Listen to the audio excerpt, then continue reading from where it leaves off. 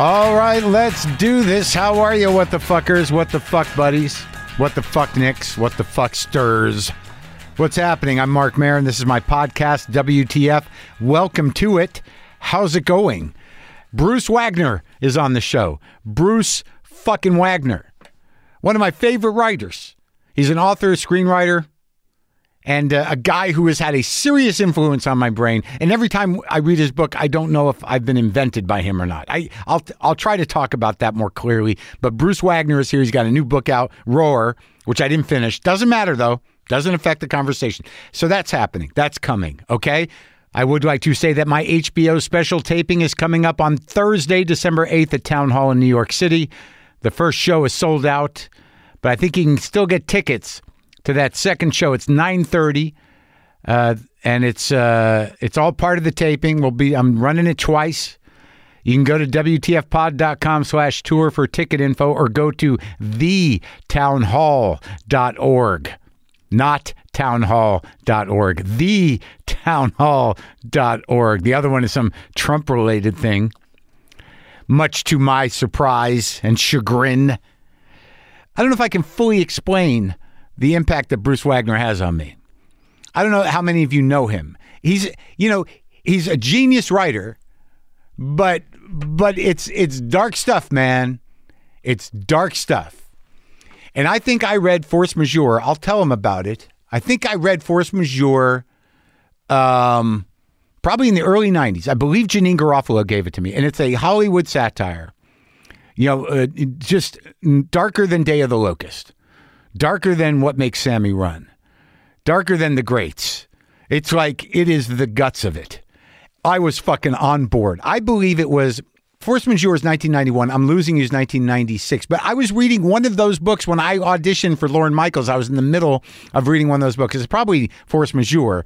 And because of the nature of the way that Bruce writes, and he weaves in real characters in with fictional characters in this primarily show business driven, psychic fucking apocalypse, every book, psychological apocalypse. I was a little buzzed, and I didn't know if I was actually meeting with Lorne Michaels or if it was in the book. But that's because my brain was different, a little more porous, a little more problematic. But I'm Losing You, I'll Let You Go, and Still Holding is sort of, it's not, I talked to him about it. It's not really a trilogy, but I didn't read, I'll Let You Go. I read I'm Losing and Still Holding. Still Holding, great fucking book. Oh my God, I talked to him about the plane crash. Anyway. So Bruce has been, he's been always on my periphery. He was always around. Then he calls me or he emails me out of nowhere, wants me to read part of the audiobook for his new book, Roar, wants me to play the main character in his audiobook. So that gets me and Bruce together. And I'd ordered his book, The Marvel Universe, Origin Stories, because he had trouble publishing it because he was being sensitivity screened, and the publisher bailed on him, so he self-published it, or not really self-published it, he released it into public domain on the internet, and then anyone could print it. So I ordered one of those, but I couldn't read it because the print was shitty, and there were no page numbers. So when he calls me up to, or gets me to do the audiobook, I'm thrilled to do it, even though I haven't read Roar. He said it didn't matter. I still haven't read it, but I will. But I just read Marvel Universe. Doesn't matter. Sorry, I'm excited. But he sent me this beautiful copy of Marvel Universe, and I burned through it. So fucking disturbing. The spiritual, emotional, psychological bankruptcy woven through these characters, and there's a kind of a mythological element. There's a whole second part, and Bud Wiggins is back from Force Majeure, and just the fucking pure darkness in just sort of almost kind of... I don't know what you would call it.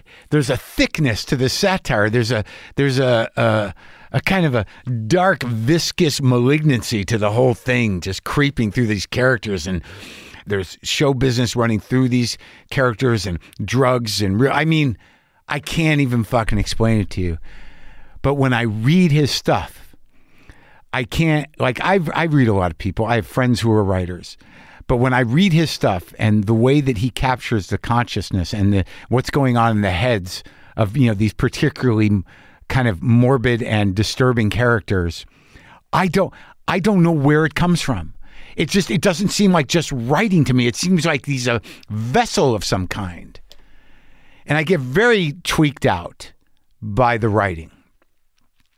And years ago, when I was at Air America, and you can go listen to the history of that show, where I got started on these mics. If you have the WTF Plus, there's new bonus material. It's Brendan and I talking about Morning Sedition, the original radio show we met each other on and worked on for Air America.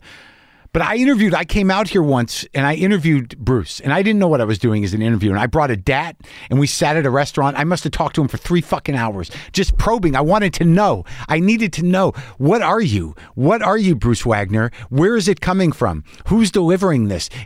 Are you a dark wizard? Are you channeling something? Where are you getting these voices? How is it moving through you? What is happening, man? Why do I feel that there's no boundaries between me and your book sometimes? Is it because I am a broken man? I am a psychologically hobbled person that I integrate so thoroughly with the perverse and horrible streams of consciousness of these people? Not that I'm one of them, but because it's my business, and because I've always, since back in the day, since back when I had the cocaine psychosis, since back in the late 80s, when I would stand out on the porch of the Comedy Store looking at the then gutted Sunset Tower building where I ate the other night and went to the bad guys party and had dinner, I would look at it in my full psychotic state, believing I understood the mystical foundations and the eternal darkness of what became Hollywood and what manifested Hollywood and what Hollywood really was and what was moving through it. It wasn't some simple Illuminati conspiracy. It wasn't some simple Kabbalistic or a Talmudic conspiracy about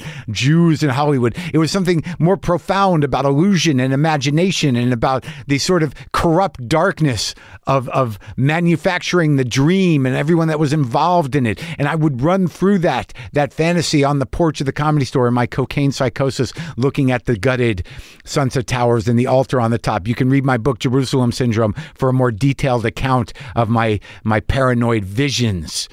But somehow or another, that part of me gets reactivated when I read Wagner. And it's not a bad part of me. It's just dark and mystical and without boundary and without cap.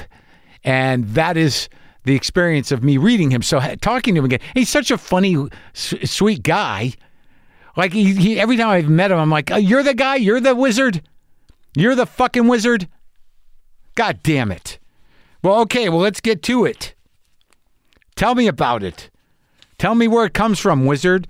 Especially that Marvel Universe, man. When the obese character transitions, and I can't even spoil it for you. I don't know if you can handle the books. But if I were you, I'd read Force Majeure. I'd read I'm Losing You. I'd read Still Holding. But Marvel Universe, the last book before Roar, the new one, fucking dark shit, man. Dark wizard. That's who we're going to talk to. But he's a sweet guy and he's a funny guy. And me and him and Jerry Stahl and my buddy Mike Marcus, we all went to Cantor's after a show at Largo the other night. It was like, it was a meeting of the dark minds. It was hilarious. Bruce Wagner, man. I have him sitting here. I'm going to try and get at it again. Whatever the hell I'm looking for, it's not clear to me. But his new book is called Roar, American Master, the oral biography of Roger Orr, and it's now available wherever you get books. And this is me going at it. Talking with Bruce Wagner.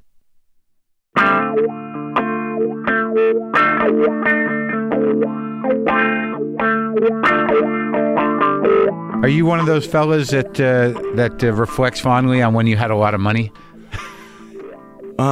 Were you living large, Bruce? I feel like I'm still living large. Yeah? Yeah, large, yes. No, my father was, and do tell me when we start. We're started. We started. My father was a spendthrift, so I was at the Mark Hopkins getting manicures when I was like 6 years old. Really? And our mother was outraged and raged. Yeah. But he was, what we did is we lived in extremely wealthy neighborhoods. Right. We were outsiders, so... We lived in Hillsborough. Yeah. We lived in Pacific Heights, cheek by jowl with the Gettys, and then Beverly Hills. But we never had any money. No. But he wanted the profile, or what was it? I think he was grandiose, and he wanted the look good. What did he do? He was in broadcasting. Oh. And he would go around the country with dumb, shiny ideas on how to revivify moribund radio stations, And so it was... and this was in the 60s? This was in the 60s. And then he had a nervous breakdown. How did that manifest? Well, he was, I think, a little bit dodgy in that regard. Yeah, mentally? A little bit, prone to depression, etc.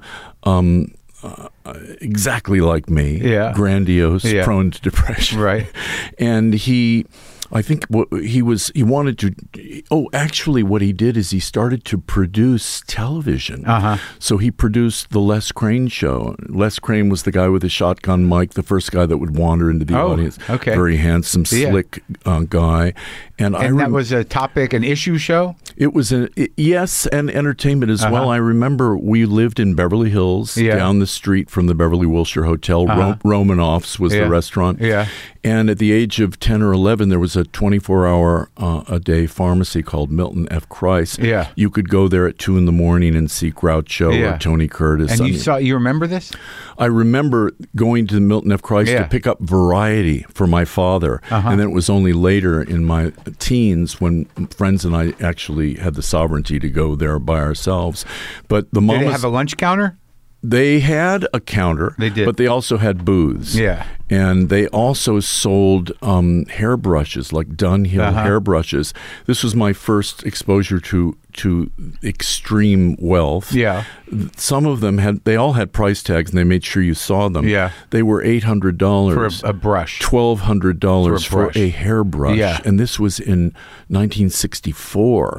It was madness, but it appealed to me enormously. Sure. Well, I mean, what's interesting about the new book, which I haven't finished, but I don't think it should stop us, because I did play Roger Orr in the audiobook with limited direction and just a spontaneous engagement.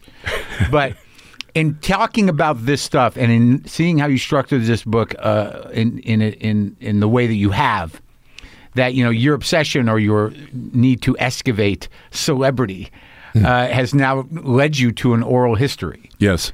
Which is interesting. So you've taken the load off in a way to go into the guts of the minds of these people, and have them express themselves in relation to a historical character. Yes, and half for real, half for our completely right, exactly. made up. But what I noticed is that you're a little older than me, maybe a decade. And this, this guy Roger Orr moves through the world that we grew up with when celebrity was an intimate, world. It was like it was a handful of guys. And all the different tiers. We cover all the different tiers from kind of underground comedy, beatnik writers, movies, television, fine art. I mean, this guy moves through everything. But it was.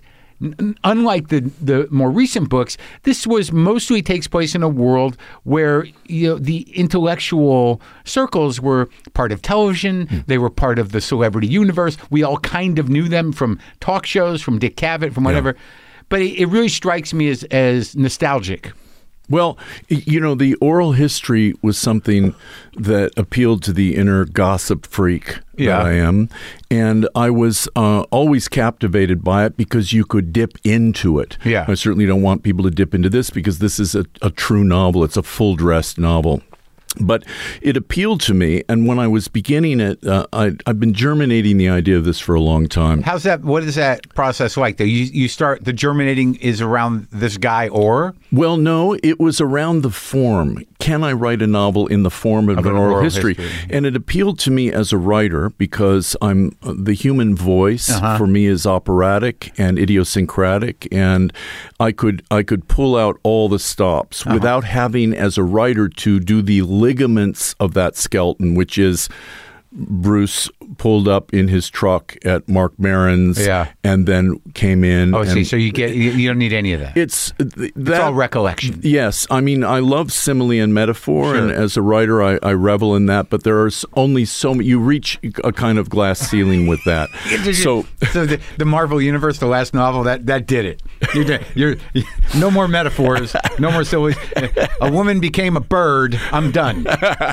Well, people do become things in this particular book, but the idea, now we've reached this point. A really grand theme of the book is that all is illusion, and that sounds so glib. Yeah. But one of the people that I adore as a writer is a Russian woman named Svetlana Alexievich from Belarus, where my people are from. I'm from Belarus. You're from Belarus as well. But you're not Jewish, are you? Yeah. Oh, really? Stone Jew. Yeah. Oh, that. Yeah. Me too. I just remember because we've talked before, and I'll get into the backstory of my experience with you, as somebody who read the books, and then the last time we talked, which was years ago. But Belarus, okay. Yeah.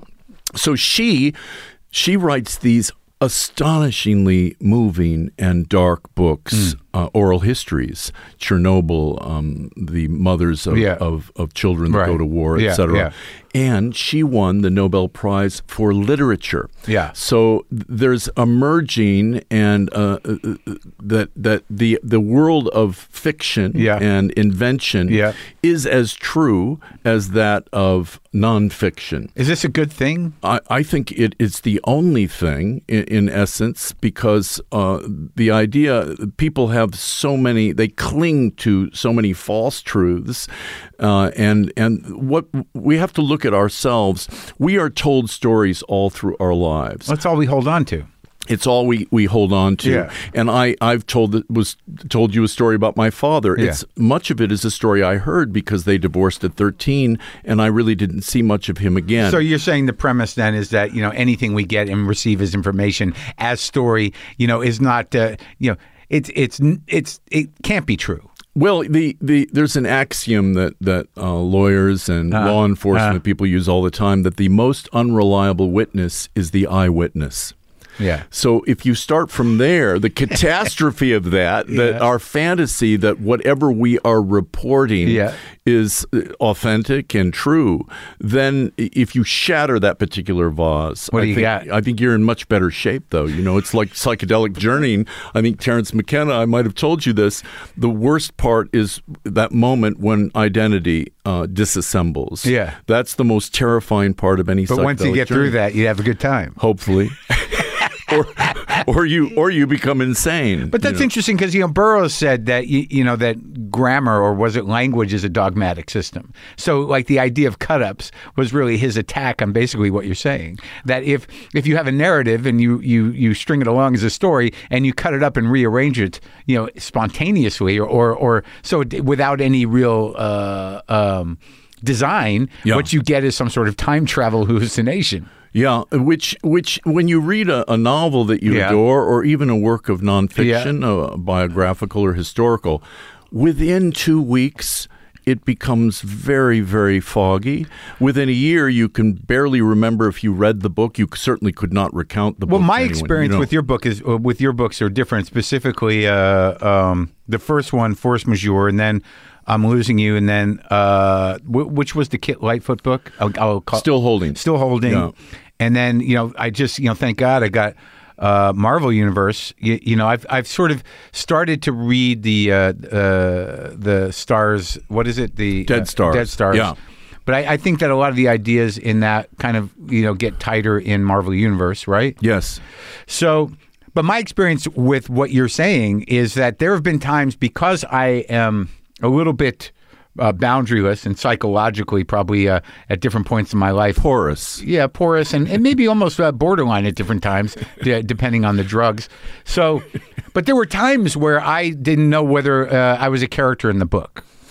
Nice. And then like during Marvel Universe, I was sort of upset. Like, why am I not a character in the book? Half of my friends are in this book. I can't be a character in the book. But I've had this moment because there's something that happens in your prose around the kind of psychological, and moral corruption of show business that, you constantly think about when you're in show business. Yeah. So the sort of porousness in terms of like reading I'm Losing You or something, I believe one of them I was reading when I met with Lorne Michaels, and I was slightly high.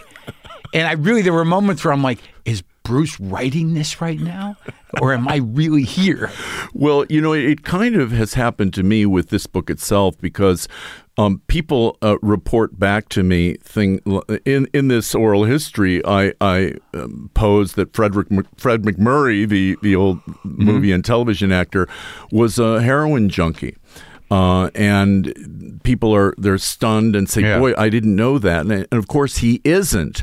And then the people, I write a lot about Ernest Hemingway's trans feminine son, Gregory Hemingway. And that's in Roar? That's in Roar. And people say, wow, that's a fantastic scenario. But that actually is true. So by the end of my experience, months after I finished writing the book, I am still puzzled and have to check myself as to what was real and what isn't. Another thing that I happened to me, and I talked with you briefly about this, during the recording of the audiobook, I had a massive identity theft. And that was the perfect metaphor for me. So they got your social? My social, my address, everything. A bunch of accounts opened. Yes. Yeah. And they were, I would lock my credit card, and then I would get immediately a text saying, congratulations, you've unlocked your credit card. It was very comprehensive and deep. And it really mirrored my experience with the writing of this oral history, because every writer likes to feel that they disappear in their work. But the vanity and ego of a writer precludes that. You always hold on to this fantasy that you are in charge, you are in control. In Roar, all gone. 400 voices, all speaking. And in fact... But some of them dug in characters, right, that you knew from your whole life. Yes, true. It becomes a kind of diorama or really a Rorschach for every reader, and including myself. Right. But for me, it was... The best writing a writer does is when he gets out of the way. And what is the easiest thing to instigate that for me, what was this form. I was gone. In fact, it doesn't say by Bruce Wagner on the cover. It says compiled and edited by Bruce Wagner. Sure. So that was vital for me, and it did leave me with a sense of sadness, that Bruce Wagner was gone, and yet I also felt that there was something so deeply satisfying about that, to simply have the chorus of voices. And also, it seems like it enables you to be a spectator in the process of creating this, as opposed to, I imagine, I don't know how much risk you feel when you are sort of moving through some of your more disturbing characters. But here, I mean, it seems like some of them are fairly established people. Yes. That you could, use as a canvas. Yes. And then it seems like, Roar himself was kind of this, nebulous force that was capable of anything. True. And, Stephen Fry, we did an audiobook, and you were very grateful to have you do Roger Orr. And just as a parenthetical, I want to say that I had an idea of how Roger Orr would talk, like a kind of an American Anthony Hopkins. Sure. And then you came and you read him like a street poet, and I thought, yes, but this is my idea. The person that supposedly invented these people had his own fixed ideas even about them. Yeah. So that for me was an interesting development in the terms of writing the book. Well, what was it about creating Orr? What was the intent? How did that sort of evolve that this guy, because he's not really a Zelig. He's just a guy, he is a repository of everything creative over an arc of 50 years. Yes, as someone says, I think Woody Allen actually says in the book that he's not Zelig, but everyone that stands next to him is Zelig. But back to just briefly to what you were saying, Stephen Fry was one of the audiobook characters. He read himself and others, and Stephen knew Francis Bacon. Right. He knew John Richardson. He knew so many people that he was doing their voice, Barry Humphries. And Stephen said, to me that the freedom that this allowed me to have in writing others' voices, he was glad that I didn't check beforehand with him and say, this is what I want you to say, or what I'm going to have you say in the book. Are you all right with that? So I sought no one's permission whatsoever, and I had to impersonate those people as I was moving along. Well, it was funny because when we were doing the reading, there's a scene you and I did where I'm Roar and you're Arsenio, and I said to you, you could probably get Arsenio to do this when you didn't even think to do that, but I think you could have. I wound up producing the audiobook, and it was hell. I mean, it was beautiful. Is it done? It's done. I'm hoping that it comes out when the book does around the 15th. That's our goal. It had the most moving parts, I think, of any audiobook ever done. I don't think anyone's ever done anything like it. We had Wally Shawn reading himself, Graydon Carter, Griffin Dunn. We had, we've got Billy Lord. We had Jennifer Grey, Kelly Lynch. I mean, it's an endless group of people that are reading themselves and others. Yeah. So I'm hoping that we finish it in time. But it was suddenly I became a producer, and that's not my thing. Well, now, now in terms of extending the world that you weave between, your life, and you're talking to me about these people that are part of this audiobook, that it just seems like the event itself is an extension of the work that you do. That, I know you may know these people, but everybody sort of is, no one is safe from the Wagnering. It's true. I'm telling you that this book is probably a kind of hoax autobiography. Yeah. And I've heard the same thing from many people that have read it, of my age and yours, and even younger, that it's people project themselves onto whatever they're reading, and many people in the book know many people that are in the book. Yeah. The average reader may not, but many of the people that I first showed the book to. So it does become a kind of a diorama, right, of everyone's life. Yeah, I mean, I do that. I used to do. It took years for I'm good friends with Sam Lipsyte, and every time I read his book, he's always the guy. And when I've interviewed him before, I go, okay, so when you're in the store, and he's like, it's not me. It's not me. It's a character. I can't. Well, I'm almost kind of. I love Sam, by the way, in his work. I'm almost the opposite. Yeah. Every single person is me. I noticed that. Yeah. From the most monstrous to the most innocent. And there's a lovely Buddhist story of a bodhisattva taking a terrified student to a mountain. Yeah. They climb to the top of the mountain, and the bodhisattva says, look down. And the student is quivering, whimpering, trembling, as the story says, and says, this is a mountain of skulls. Yeah. I don't want to look. And the bodhisattva says, indeed, it is a mountain of skulls, but every skull, without exception, is your own. You nested dreams, desires, delusions in every one of those in all of your past lives. So make no mistake, none of these skulls belong to others. They are all yours. So in writing any of my books, all the skulls are mine. Well, let's go back now, because let's talk about Bud Wiggins. Let's talk about the inception of your work, in the sense that I remember being given force majeure by, I believe, Janine Garofalo, probably shortly after it came out. And I read it, and I'm like, Jesus Christ, this is this is right up there with Day of the Locust. This is Hollywood satire at its best. And I do think you still write satire, don't you? Well, I mean, like this, when you take a form like the oral history and take the liberties that you took and create this sort of strange, character that's propelling through history sexually, intellectually, and creatively, and people are reacting to him and telling his life story. The premise is the context is satirical, no? Yes, I think in the end, I'm always a novelist, and this began.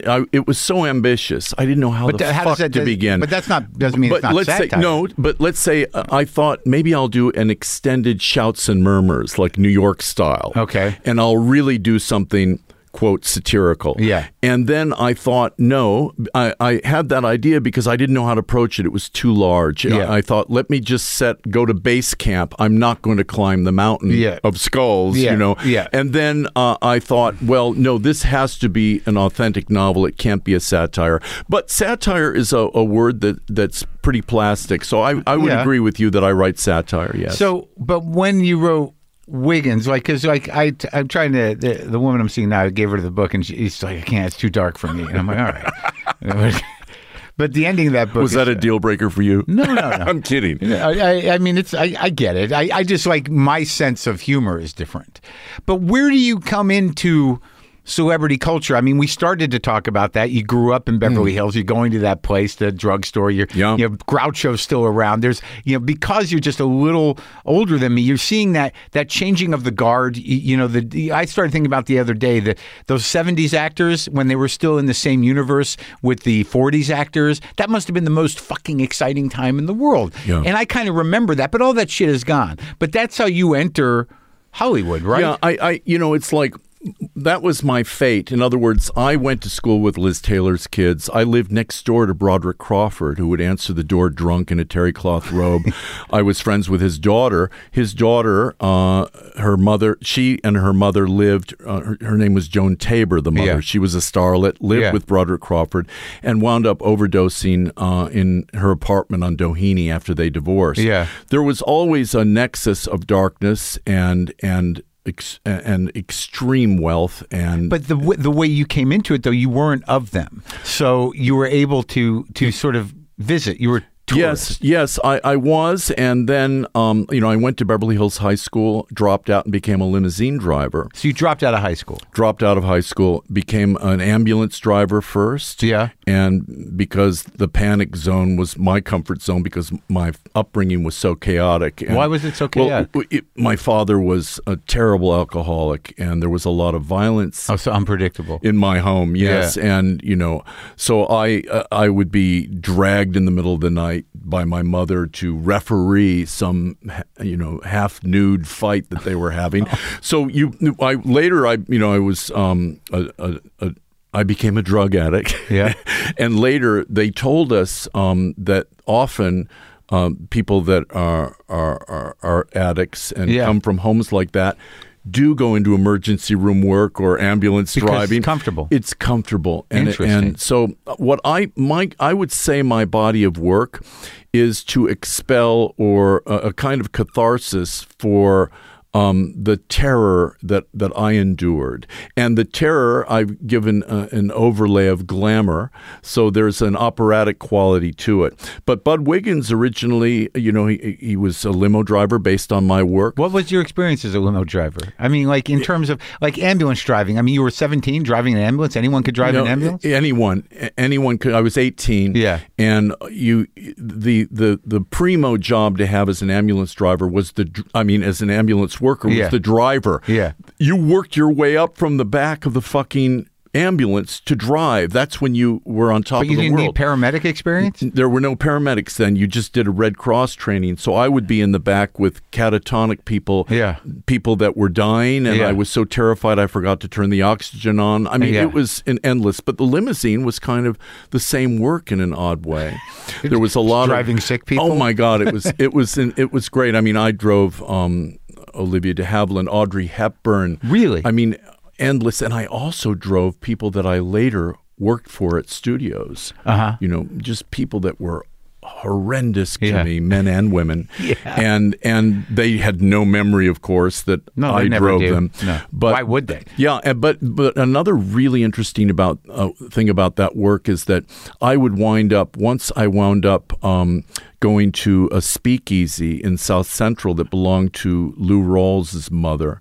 And I was I would be the only white person at a club called Mr. Mitch's Another World. I was literally that day at night, I was driving around a prize fighter. And I was treated so beautifully as that outlier, you know. So I had, a lot of extraordinary experiences. One of them, super Bud Wiggins-esque. I had a girlfriend in elementary school. And I went in my full limo outfit to pick someone up at the airport, and she and her twin sister are waiting for someone to get off the plane. So I'm wearing my hat and sinking as far as I can into the wall. Yeah. And off comes Mongo Santa Maria. That's who they were meeting, their dear friend. Yeah. I don't know, lover. I just don't know. But it was very intimate. And that I skulked out of the airport, and that night I got taken by a con man. Sometimes you could grab jobs that weren't on the official roster, right, sure. And there would be a payoff to the person that was dispatching. I drove this guy around for 10 hours, and we would stop at hotels, and he would disappear into the hotel, come out with people from the hotel, point to the limousine. This happened over and over again. Yeah. Finally, we celebrated. He's going to buy me a lobster dinner at the Hilton at the airport, and he walks out. So I lost $600 and the humiliation of it. Sure. But Wiggins was a way that, at that point in my life, I was 25, 26, 27. When you were writing Force Majeure? No, Force Majeure was a little bit later, but I was in the saddle writing I was a hack, as Gore Vidal writes beautifully about this. Oh, you're writing screenplays. I was a shit hack, but I was making enough money at 25 or 26. I mean, I went from selling ink and toner and copy machines, that scam, to doing the scam of writing just horrific scripts 2 times a year. And I just... And selling them? Selling them, yeah, because I had a movie in the can that was never released. Which one was that? Young Lust. Oh yeah, and is that a B movie or a good movie? Young Lust was a great script. That was fucked up by the director and so this was your intention, was to be a screenwriter. My intention, I was obsessed with books from a young age. Stole books, thousands of dollars worth of books, worked at bookstores in order to steal books. I've made amends. Oh, good. Now, but my intention was to write screenplays, but always in the back of my head, it was to write prose because that's the only thing I could really control. Screenwriting is too ephemeral, it's too collaborative. Oh, yeah, it gets away from you. As soon as you sell it, it's over. Yeah, it's over. So, yes. So what was the story like on Force Majeure?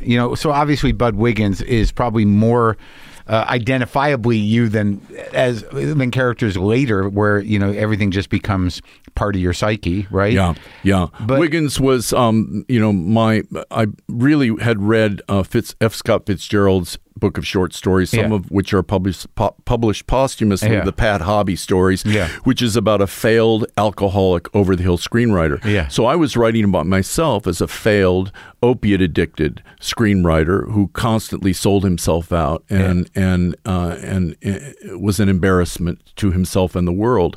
And that was a catharsis. If I could be in control of his falling apart. Yes. If I could orchestrate that, it'd be the maybe architect you could save your life. Maybe I could save my life. And actually, I think it worked because I think that I would have died if I did not have something that I could hold fast and something that I loved, which was writing prose. I'm built to be a prose writer. It was exciting because I got hold of Marvel Universe because you gave it to me, because I'd gotten one of the ones that were released onto the internet and the print was too small and there were no page numbers, but you gave me this beautiful copy of it, and Bud is back. Bud Wiggins is back. And we haven't seen him since Force Majeure, right? And I like that you updated that this is an old man now and he's fucked up on meth and the lottery. Marvel is interesting. I had to release it into the public domain because the publisher canceled it. Yeah, I want to talk about that, but I also want to talk about. Let's start with Force Majeure because you self-published that too. Yes. Why was that? You couldn't sell it? Well, no, I didn't know any better. I was writing short stories and passing them around with friends. I would type them up, make copies of them. And at this point, you have famous friends? Not so, but there was a gentleman named Caldicott Chubb, who's a producer now, and he had some experience in publishing books. Pretty great name. Yes, and he had worked, I think, on a book with the late Lloyd Fonville, a screenwriter, about William Eggleston. He had some experience, so he said, let's just publish this. We're getting such good feedback. Yeah. We did 1,000 copies, sold sold it out of Book Soup. Ed Pressman optioned it. Oliver Stone optioned it. I got reviewed, and based on a review, I got a book deal with Random House to expand those short stories into a novel. So I didn't know anything. I didn't know any better. So they were the self-published was short stories, and then Force Majeure became the novel that Random House put out? Yeah, it was Force Majeure, the Bud Wiggins stories, and that just became Force Majeure. Oh, man. I wonder, that must be hard to find, the Bud Wiggins stories. I'll get you one. Yeah, I think they're like, it's like $150 on eBay or something like that. But then, like, you do, like, how do you get from there to Wild Palms to do, like, the graphic thing? That was... let's see. Someone introduced me to James Truman, who became a good friend of mine. Yeah. James Truman became the creative head of Condé Nast. Okay. And that was when they made him the editor of the new Details. They were revamping Details. And someone told him that he should talk to me. And he said, what about a cartoon? Yeah. And I thought that was odd enough. Yeah. And then I came up with Wild Palms, which is a very subversive cartoon, and we did because that. of why? Because of the politics of it? Again, I did a lot of what I did with Roar. There were real people in it. Yeah. We would have we would storyboard it, and if it was Mark Maron in this, I would do storyboards of you, photographs of you, and I could do whatever I wanted. So it was darkly paranoid, and is that where you were at? I'm always. It's always where I'm at. So we did that, and then I had an agent that also represented David Lynch, Tony Krantz, who was a kind of very old school agent, did what agents are supposed to do, brings people together. Again, the proximity to old Hollywood is kind of wild, right? Yeah. So that kind of Oliver, who knew me through Force Majeure, Stone? asked me, said that he would come aboard as a producer, and I holed up at the Chateau Marmont just like any proper drug addict, elegant dope fiend, and you know what I mean, and did it, lived and there wrote it out. Lived there for 3 months. You mean you wrote the script for the miniseries? Yeah. And how was that received? Because it seems like the politics of it are kind of prescient. Yeah. Right? Yeah. It was right-wing Scientologists. Yes. Everyone's in it. With children who kill. It was pre-Dahmer. Yeah. But, it was, it's two camps. Those who feel it was prescient, as you say, and liked the kind of operatic camp nature and literacy of it. Yeah. People quoting Whitman. I mean, it was just, you'll never see anything like it again on television. And then others that were confused and thought too ambitious, etc. Yeah. And it wasn't helped by, I think ABC had an 800 number where you could call in to kind of find out exactly what happened that week. Really? Not a great idea, That's crazy. But I had the time of my life, and we had people like Catherine Bigelow directing it. It was. But again, before I knew anything, what a showrunner was, I had a kind of good fortune and misfortune to be dropped into the cauldron through my life. I know. What do you attribute that to? Just luck? Yeah, I think it's just karma. Is it karma? I mean, like, when do you get sober, or are you 12 years ago? Oh, so you stayed at it. Yeah. So, but like, Adderall brought me down too. Oh yeah, yeah. Got tired of thinking. Well, you think too much with Adderall, but I was taking large amounts of Vicodin, and then the Adderall is like get the balance going, like a speedball. Sure, and you get very sophisticatedly paranoid. And so you can talk when people are saying you're not yourself. Yeah. You can give a profoundly good argument as to why you are yourself. But all the while you're a stone's throw from psychosis. Well, yeah, the psychosis with the speedy stuff is pretty prevalent. Yeah. Yeah, it comes. The voices come, Bruce. I want to hear more about it. But the trilogy, then, I'm Losing You, I'll Let You Go, and Still Holding. Yeah. Did you see that as a trilogy to begin with? No, I'm a title freak. And so that's me too. I think I stole it from you. I have a series of CDs. One's called Not Sold Out. One's called Tickets Still Available, and the last one is Final Engagement.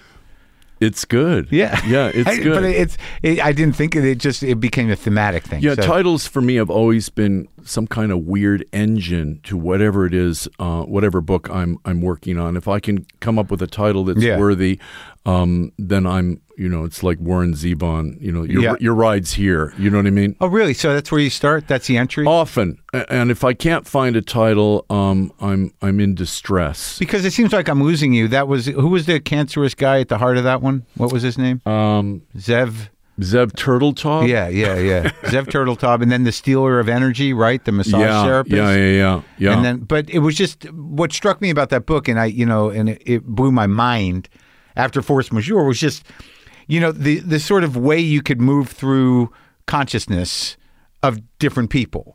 And capture, like, it is a psychological landscape that you're creating, and there's inner monologues of everybody, right? Yeah. And you just kind of move through like 15 to 20 in that book, probably, right? Yeah. And you get kind of attached to these streams of consciousness, and they all kind of weave together into this horrible psychic gunk. Well, if you get out of the way, and you are in love with your characters, and I mean in love with the Stealer of Energy is one of the best characters in the world. Well, thank you. If you're in love with the very worst, meaning the worst of yourself, then you can disappear, and there's a great beauty in that process for me. Identity theft all around. The identity theft of energy. Yeah. So that becomes me. And you do black out in a sense. It becomes a really profound meditation. So you're channeling? Yes, you are. But what are you channeling? You're channeling your own mountain of skulls. I get that. Yeah. I mean, and I understand the repetition of that. But like, there's and I went through this. This is what the backstory I was going to talk about was because of my profound experience with whichever book it was either I'm Losing You or Force Majeure, that I interviewed for Air America once. It was supposed to be a 10-minute interview, but I come out here, we're doing the show in New York, and I've got a DAT recorder, and we sit at some restaurant, and it felt like it was 9 hours. We sat there for 9, because I had decided in my head, and it still holds, I'm like, where the fuck is Bruce Wagner getting this shit? He's pulling it out of the sky, but there's something important about it because it transcends just a guy making shit up. Well, it's lovely to hear. It's lovely to hear. Like, I keep wanting, like the last time I was with you, I'm like, what? Where's the magic? You're some sort of wizard. And now I'm here again, demanding that you're a wizard, not just a aging Jew. Well, the idea of this kind of blackout where one has access to those things that I think touch and disturb all of us is essential to the kind of poetic process of writing a novel. And for me, it is a poetic process.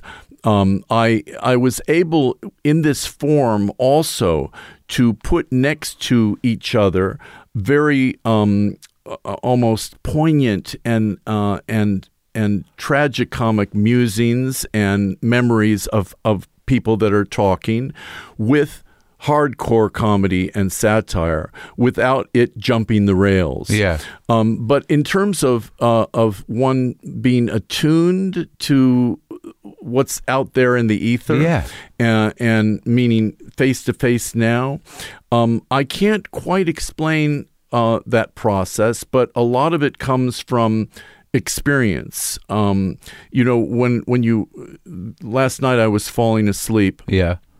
And I realized for a moment that I was in an airport and there were two figures, and I had been worried about sleeping. Yeah. And then I realized in the dream, dream. Right. So the idea to be able to identify dream and then to be comfortable with dream is essential for the work that I do. And it was even more essential for Roar because the ligaments of typical and traditional writing were gone. And it was an oratory. It became oratorial, for the chorus of voices. Because sometimes when I'm in waking consciousness, I'm living in a completely, relatively mundane but different life.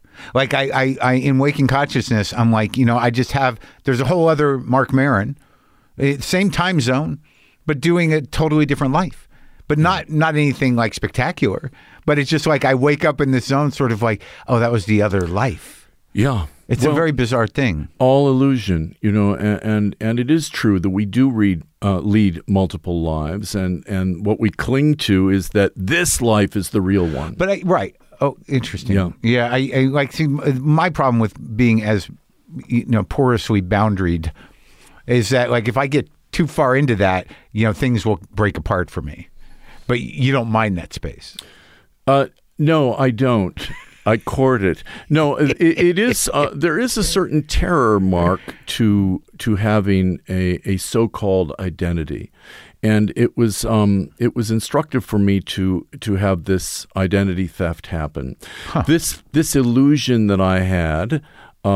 Or that we all have, my social security number, mine, my bank, mine, inviolable. Wells Fargo will not let this happen, and it all got thrown out. And, Leonard Cohen had that great phrase when someone stole money from him in the millions. He said, it put a dent in my mood. Yeah. So I was concussed, and then I woke up one morning and I was free. This notion of Bruce Wagner and his finances became so macabre and ludicrous that I was free from it. So in essence, I said, let them come. Because you saw how easily it was just manipulated and taken away. Well, not only that, but how easily I was riled, how easily the things I had constructed around it. But that's a fear of having all your money stolen. Well, if that had happened, perhaps we'd be having a different conversation. But you were able to catch it. Yes, but if my money was stolen, then what? That's where I go in my books. In other words, it's all going to be stolen at the end. All of it. Yes. Everything. So that's where I go in my books as a kind of rehearsal. So why not push it? Yes, it's a rehearsal for death and dissolution, and which most people fear because we're not hardwired for memento mori, that use death as one's advisor. To accept it, you mean? Yeah. Right. That death will come, and it will come either unexpectedly or accidentally, or it will come knowing that you have 2 years, etc. The scene in Still Holding, the plane crash scene, that's crazy. Yeah. That was one of the most disturbing things ever written in that poor girl, the assistant, right? Well, we can give it away. Yeah.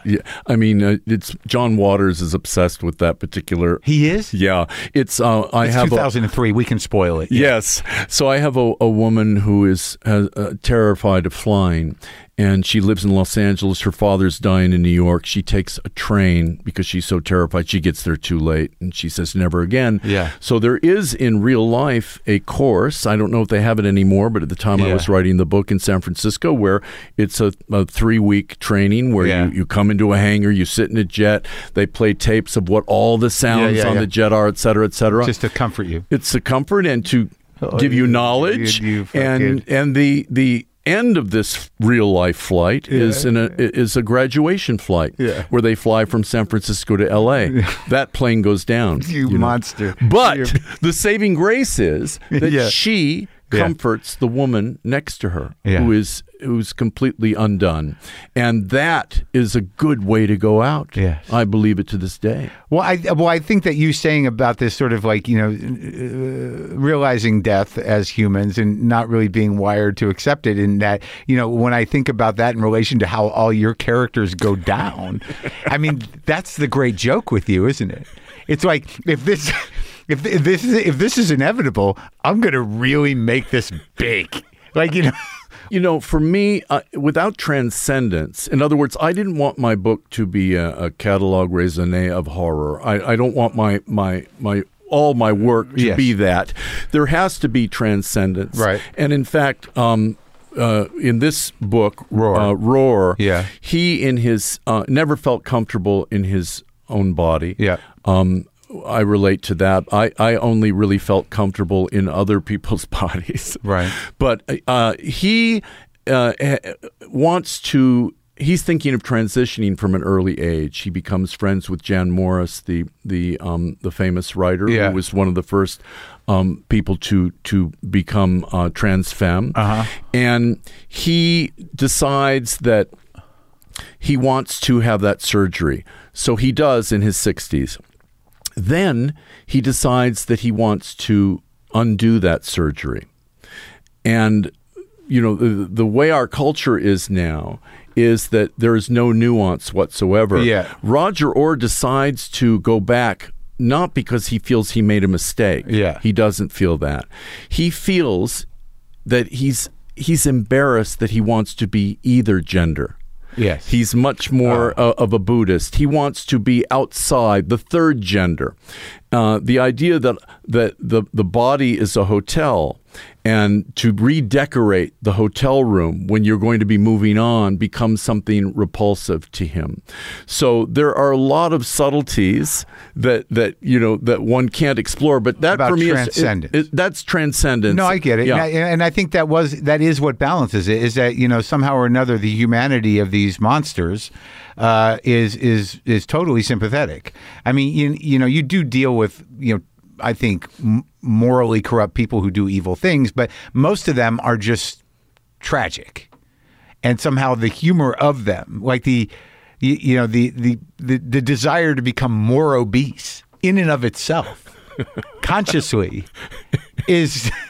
It's hilarious and it's brutal, but before we get into the canceling of that whole thing, but when did the Buddhist thing happen? Because I remember it seemed to first appear really in a big way in Still Holding, right? Yes. Like that was literally a Book of the Dead trip in a way. Yes. And when did that? Because it seems like you believe this stuff. Well, I believe that you often when I write about Buddhism or American Buddhism, I apply the same hierarchy that I do to Hollywood because humans bring so many flaws to the party. There's a famous story about... that's interesting. It's like Burroughs' Western Lands. Yes.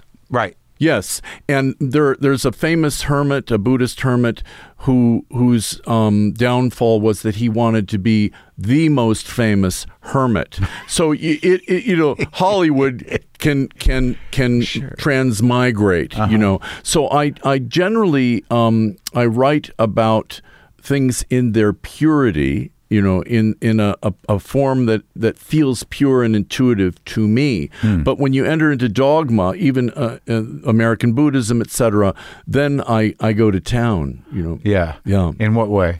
Well, I basically run my truck through the plate glass of that particular Starbucks. Okay. You know what I mean? Yeah. You know, because I want to disrupt that. And if something hits me wrong and feels hypocritical to me, or so you disrupt it by putting flawed people into it. Well, we are all really flawed, but I want to. What are we judging ourselves against? Yeah. I don't know. Yeah, because I say that too. Like everyone's flawed, everyone's mentally ill. But what is the barometer of integrity on that one? Do you got a guy? I can't picture anybody. Well, I think the only sane one among us is James Corden. Oh yeah, sure. Yeah, hang your hopes on that guy. Yeah. But that okay. That's interesting because like it seemed that in Still Holding, like, you know, there was a whole secondary narrative around the language of that Buddhism. Yes. Right? Oh, yes. And in fact, there's the Bardo guidebook. Yeah. Right. That's right. And Lincoln's Bardo. Yeah. George Saunders' great book is a part of Roar as well. Yeah. There was I used the Bardo guidebook and many other Buddhist texts, and when it came time for me to get permission, no one would give it to me. These Buddhist texts where I was using 3 or 4 sentences, except this man who was a Rinpoche who wrote the Bardo guidebook. He said, use whatever you like, free of charge. And I went to thank him. He has a retreat up in Northern California. I consider him to be a teacher. Yeah. And are you practicing? No. But it's sort of. I mean, I practice through my work. You may practice through this. But this makes sense to you. This is a spiritual system that you find comfort in. I don't know if I find any spiritual systems comforting. The spiritual systems I find comforting to me are when I am out of the way and in the river of my books, in that stream, because there's no self there. Channeling. It's so difficult to remove self from spiritual work. But you fill yourself up. You are a curious person, because like that's one of the things that you see, from like I'm Losing You, which was about cell phones, that you were able to evolve with the culture into Dead Stars, which is driven a lot by texting. Oh my God, yes. I mean, just this morning I was looking at a picture of Christina Ricci and her husband, and it said a rare red carpet photo. Yeah. So I was thinking, the genius of that, like they're going to sell this at Sotheby's or something. This is a rare red. The absolute anomalous genius of that. So I'm plugged into pop culture. Well, yeah, because in Marvel Universe, it's so driven by Instagram posts. Yeah, and the language of Instagram posts, that your sensitivity to it, like you must just have, like, I don't know if it comes from a shattered need to connect from your childhood or whatever, but you seem to be constantly absorbing, out of compulsion. Yeah, I think that, as you said, I am. All the doors are open for me. And God, I'm. When I finish a book, I'm just so emotional. I'm so hyper attuned to the world in a sense. And I was listening. The Stevie Winwood song "Back in the High Life." Yeah. I just was sobbing listening to it, because that one. I'll give you my take on that. Yeah. Back in the High Life again, all the doors that once were closed will all open. And for me, that is a ghost story. That's a grave song. Yeah. Haunted. Huh. And the doors opening is leaving this particular costume party and moving to the next one. Yeah. That's where the real party is, So it's complicated with me. I'm wide open to the culture and to rage and horror. Yeah. But I'm also kind of joyously open to the proximity of death, the shortness of this life, and love. When you meet someone that is part of your tribe in a recognizable way. Yes, I mean, we're all the same tribe, but then I get it. So that's the joyousness for me. So you appreciate that? I'm super appreciative, but I'm also I absorb, I close I black out in a sense, and I absorb the detritus of the culture. Yes. And then I sink down deeper into the agony of the culture. Yeah. And then hopefully I rise to the transcendent aspects of that. Oh yeah. Yeah. That sounds right. Yeah. I love it. So let's talk about the journey of that Marvel Universe book, because you chose to take it away from your publisher because of their fear, their sensitivity. Yeah. What was it? What happened? There, the cancel speak word is problematic. And I had written about a beloved social media character who you referenced earlier. Fat Joan. She's like 600 or 700 pounds and wants to break the 1,000-pound barrier. She named herself after the Fat Jew or the Fat Jewish. That guy's annoying. Okay. Fine. But she was into him. Yeah. And so she called herself Fat Joan. And the publisher took a long time to get back to me and said that that's unconscionable. You cannot, his words were, you cannot even have a fictional character call themselves that. The irony of that is, did he read the rest of the book? Jesus, fuck. This was someone that was a long-term fan of mine. So I felt for him because this publishing house was a kind of jewel box for him. Yeah. I think he had, around that time, made a deal for distribution with Simon & Schuster, which Roar is distributing now, ironically. Okay. I felt that he had sensitivity readers. He had someone read it for body positivity. He had racial and gender readers. And I think this is my idea, my narrative, my fantasy. I don't know if it's true that they told him, you're in danger of losing this house if you publish this book. It's not going to be worth the heat you're going to get. Holy shit! Yeah. Because that book, like those are minor transgressions. If you want to look at it that way, at what was in the book, oh my God, they're so on the top. They're floating on the top. Totally, the iceberg of the book. He didn't even want to get into it, and I don't blame him. But I did feel for him, so I decided to release it onto the internet, which I was told not to, and I've gotten more response from Marvel Universe than many of my books. It's the only book that will never be out of print. It lives on the internet. It was immediately available by a company in Vegas that publishes public domain. Yeah. My friend Sam Wasson started a publishing house called Felix Farmer. They published it in a limited edition. That's the copy I have. Yeah. Yes, at Book Soup, just like Force Majeure. So it kind of came full circle. Yeah. But Roar, I pitched to someone on a big house on the East Coast. Okay. And a good man, was vice president, huge fan of mine, said everyone at the house was a big fan of my work. And he, as we got further along, I gave him the first 15 pages of what's in the book now. Yeah.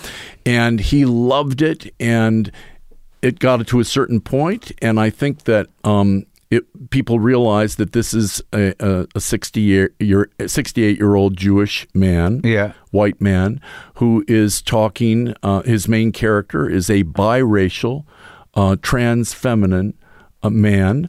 Originally, who decides then to reverse his surgery, etc. I don't even think they got that far. They just needed to hear that an old Jewish white guy was writing about a biracial character. I think that was it. Yeah. And then he on the phone kind of had the guy before him from Marvel Universe had the audacity to tell me that I really shouldn't be writing about outsiders when this is what I am. An outsider, and fuck anyone that wants to challenge me on that. Yeah.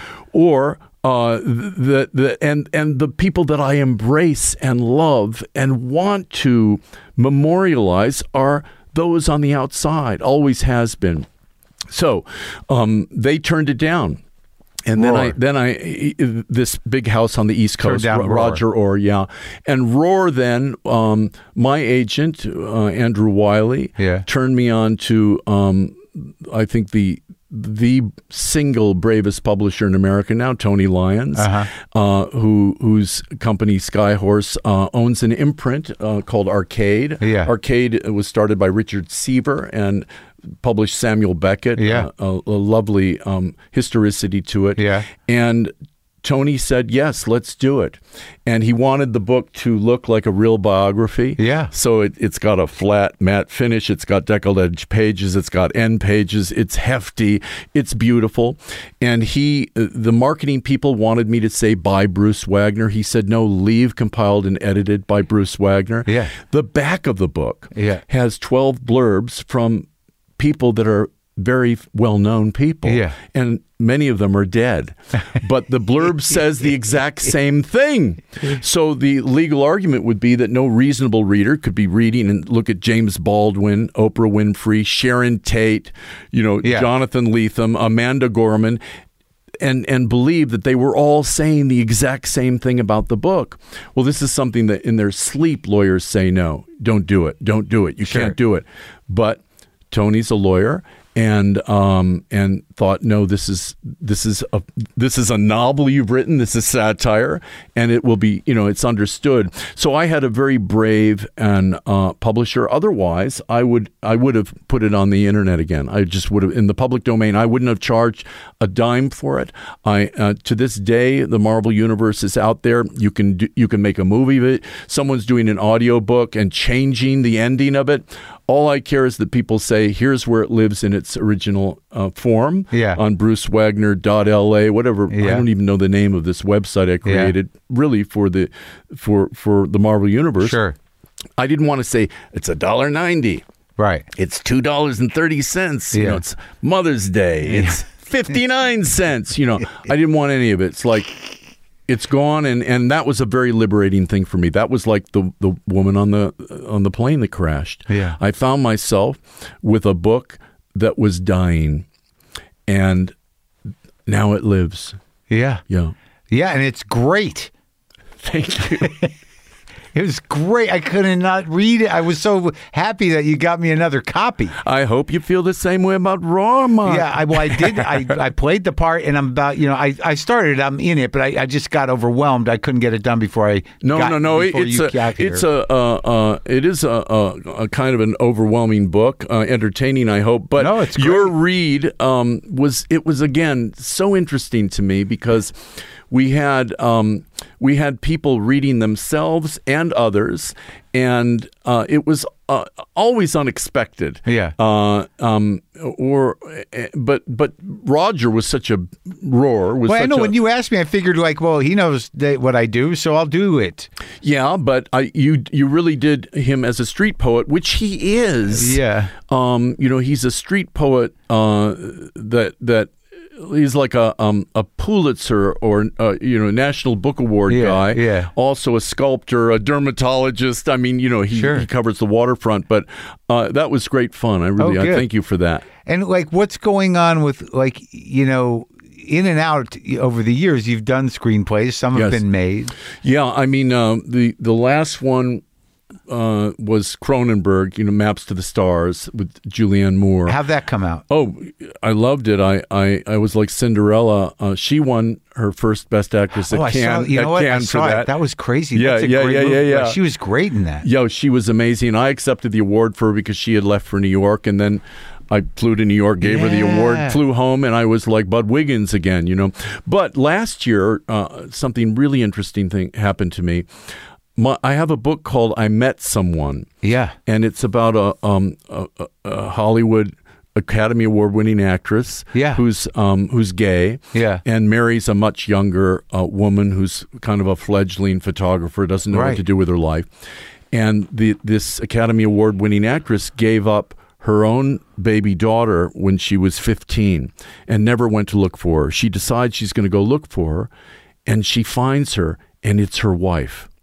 Come on. She married her daughter. So a woman named Josie Ho, who is an actress from Hong Kong and a producer, decided she wanted to make that into a movie.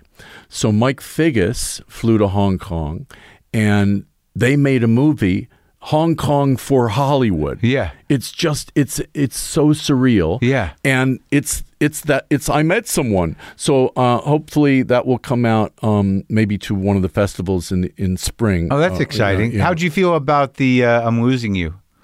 My version, I think that so hard. It was much it wasn't bold or radical. It was almost kind of funereal, and I didn't know what I was doing, and I was operating under some fantasy that I should do something stately, and so I don't regret it because it's impossible to regret.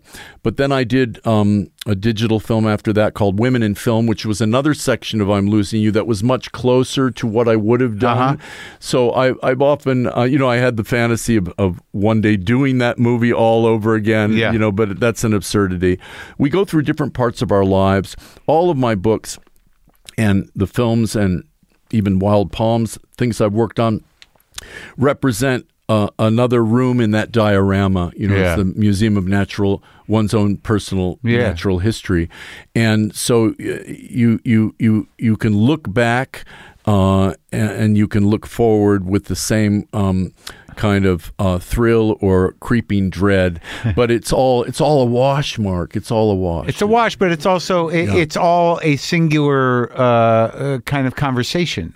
True. When I think about all the work I've done, because comics are sort of in a situation where you do the hour, you record the hour, and then you let it go. And it's not always because it's going to be timely. It's just what you do. So I have to look at everything I've ever done over the last 3 decades. It's just an ongoing conversation that evolves. That's how it may be a wash, but it's kind of out there. And like you said, you release the Marvel Universe into the internet, and 5 years down the road, someone's going to come up to you and go like, the reason I wrote the new Bible was because of that one part of you. So it's part of an ongoing kind of hopefully relatively eternal conversation. Yeah, I was just talking with a friend, and we were talking about writers and who reads your books, and does anyone read them? Right. And this idea that you have a hit book, and finally that moment has come where untold thousands are in love with your book. Yeah. But there's one of those people is the one that hunts you down and kills you because they loved the book so much. Yeah. That's what I mean in essence. It's all an illusion. It's misery. Yeah, it's misery. That movie Misery. But it's interesting though, because in your books, and I've read a lot of books, but I'm not insanely well read, but I have very vivid sort of emotional connections to several different scenes over several different books that you've written, and they never go away. Well, that is the highest compliment that I could receive, because that means the reader, entered into this world, this sacred world of communion, really, and everyone blacked out. And that's to me. Thank you. I mean, it can't get any better for me than that. Well, thank you for talking to me, sir. Bless you. Nice to see you, Bruce. Thank you, Mark.